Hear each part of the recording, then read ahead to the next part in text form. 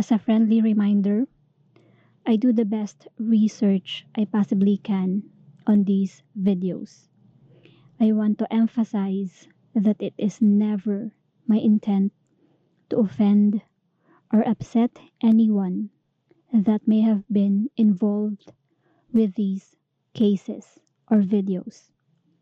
My aim is just to educate and spread awareness about these topics. All of the information I have gathered has been from several different sources online. I understand that all of my information may not be correct. So please feel free to correct me in the comments below. I in no way have intentions of spreading false information. What happened to Tom and Eileen Lonergan? Thomas Joseph Lonergan was born on December 28, 1964, and Eileen Cassidy Lonergan was born on March 3, 1969. They were a married American couple who were mistakenly stranded in the Coral Sea of Australia's northeast coast on January 25, 1998, during a group scuba diving trip on MV Outer Edge. Thomas was 33 and Eileen was 28. The couple are avid divers. On January 25, 1998, Tom and Eileen were on their way home from Fiji, where they had been serving in the Peace Corps for a year. Nag-stop over sila sa Queensland, Australia, on the way for the chance to dive the world's largest coral reef system. The Lonergans were scuba diving with a group, 26 passengers, at St. Crispin's Reef in Australia's Great Barrier Reef.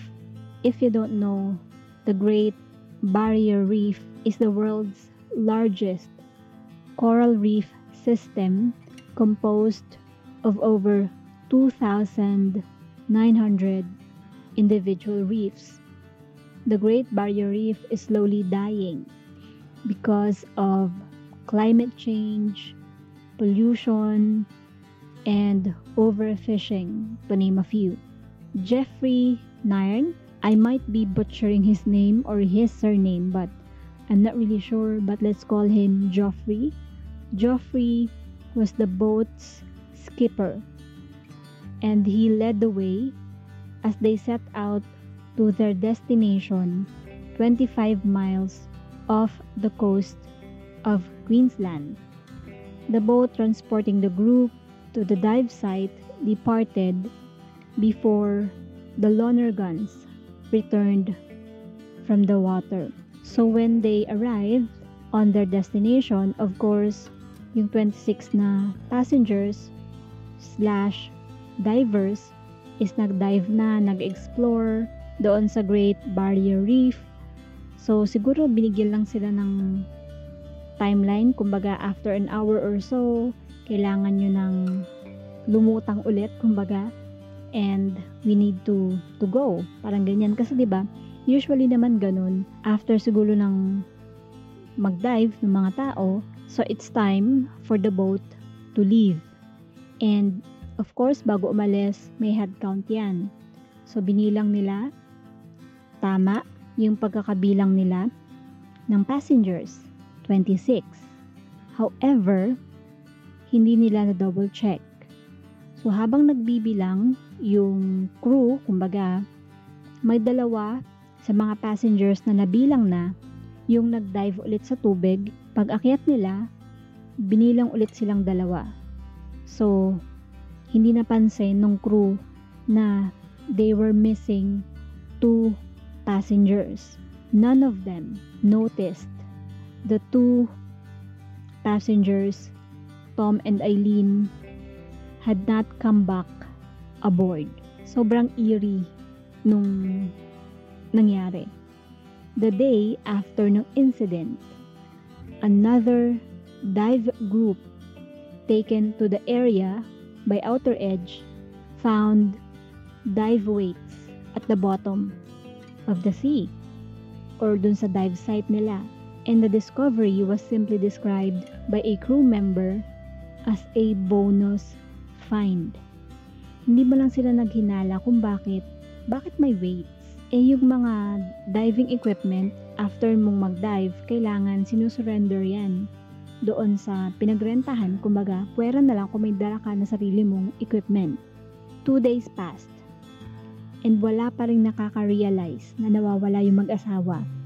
It was only realized when Jeffrey, yung skipper ng boat, found a bag aboard containing the personal belongings of Tom and Eileen, including their wallets and passports. And I believe alam naman nating lahat na kapag nasa foreign country ka, kailangan lagi mong dala yung passport mo. Kung pwede nga idikit mo yun sa katawan mo, because pag magbabayad ka sa mga shops or sa mga restaurants, hinihingi ang passport.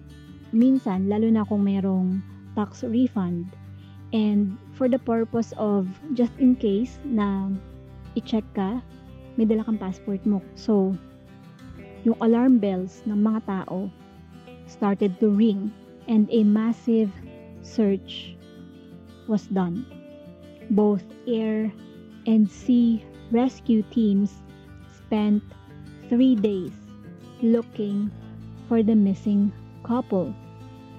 Everyone from the Navy to civilian vessels took part in the search. Siguro mas matindi itong search na ginawa nila because foreigners yung nawawala. Mas matindi yung pressure, kumbaga. Rescue members found some of the couple's diving gear because they washed up sa shore. The gears included a dive slate, an accessory used for making notes underwater. The slate read, quote-unquote, "To anyone who can help us, we have been abandoned on Agincourt Reef, 25 Jan 1998, 03 p.m. Please help us. Come to rescue us before we die. Help," with 3 exclamation points. But Tom and Eileen's bodies were never found. Ang nakakaloka, the couple was not discovered missing until 2 days later, on January 27, 1998. January 25, sila nag-dive sa Great Barrier Reef. Kung hindi pa nakita ng mga crew yung kanilang bag, hindi nila madidiscover na meron silang nawawalang pasahero. I mean, before pa nitong 2 days na to, marami ng clue. Katulad nga nung nakita nung second group, kinabukasan, January 26 na may gear. Doon, may weights sa may ilalim ng tubig. In February 1998, almost a month later, a women's wetsuit matching Eileen's size washed ashore in North Queensland. And upon examination of barnacle growth doon sa wetsuit, it was determined that it had likely been submerged in the ocean since January. So may possibility na kay Eileen nga itong wetsuit na to. And meron din siyang mga tears doon sa armpit area and sa buttock area, presumed by examiners to have resulted from coming in contact with the corals, kasi may mga corals na medyo matatalas. 6 months after nung disappearance ng mag-asawa in June 1998, more of their diving gears was found washed up on a Port Douglas beach approximately 75 miles from where they were abandoned or lost. Among these items were inflatable dive jackets, marked with the Lonergan's names, along with their compressed air tanks and one of Eileen's fins. Also recovered was a weathered diver's slate. Maraming theories yung mga tao about sa disappearance ng mag-asawa. At the time, it was suggested that the couple might have staged their disappearance, which is very far-fetched. I mean, out of this world, itong theory na to. However, yung bank accounts ng mag-asawa were never touched and their insurance policies were not claimed. So, diba, kung stage yung pagkawala nila, dapat meron man lang activity. Pwera na lang kung nag-withdraw sila ng maraming cash at nilagay nila sa kung saan para pag nawala sila, meron silang gagastusin. But I believe wala naman yatang balita or walang proof na nag-withdraw sila ng malaking pera para ilagay sa account sa kung saan mang lugar and they will start fresh. Another theory was they committed the big S na bawal sabihin sa YouTube, suwi or murder suwi blank. This theory came about because the authorities read the couple's diaries. And excerpts from Tom's personal diary were used to portray a deeply disturbed man who was looking for a quote-unquote quick and peaceful death. Eileen's writings had expressed concern for her well-being given Tom's quote-unquote death wish. She had openly chosen to stay with Tom no matter the outcome. However, ang sabi ng marami, the diary entries were taken out of context. According sa parents na Eileen and sa kanyang family members, ang sabi ng coroner at ng Port Douglas Police and ng family, they claim na the only pages that would validate the theory were leaked to the press, whereas the majority of the diaries remain unread except by the coroner, Port Douglas Police, and the family. Eileen's father, John Haynes, later said that he suspects that the couple became ultimately dehydrated and disoriented, and in the end, they succumbed to drowning or sharks.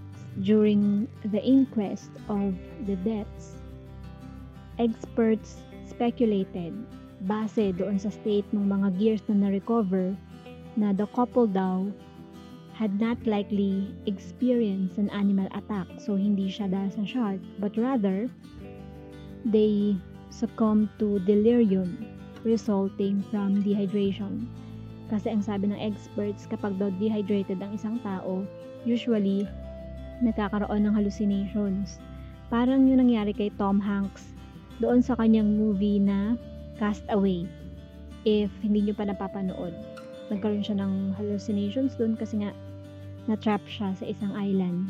And ang sabi nga ng expert, the hallucinations caused them to voluntarily remove their diving outfits. And without the buoyancy provided by their gear, expert testified that the couple would have been unable to tread water for long. Hindi daw magtatagal na nakalutang sa tubig yung mag-asawa and eventually nalunod sila.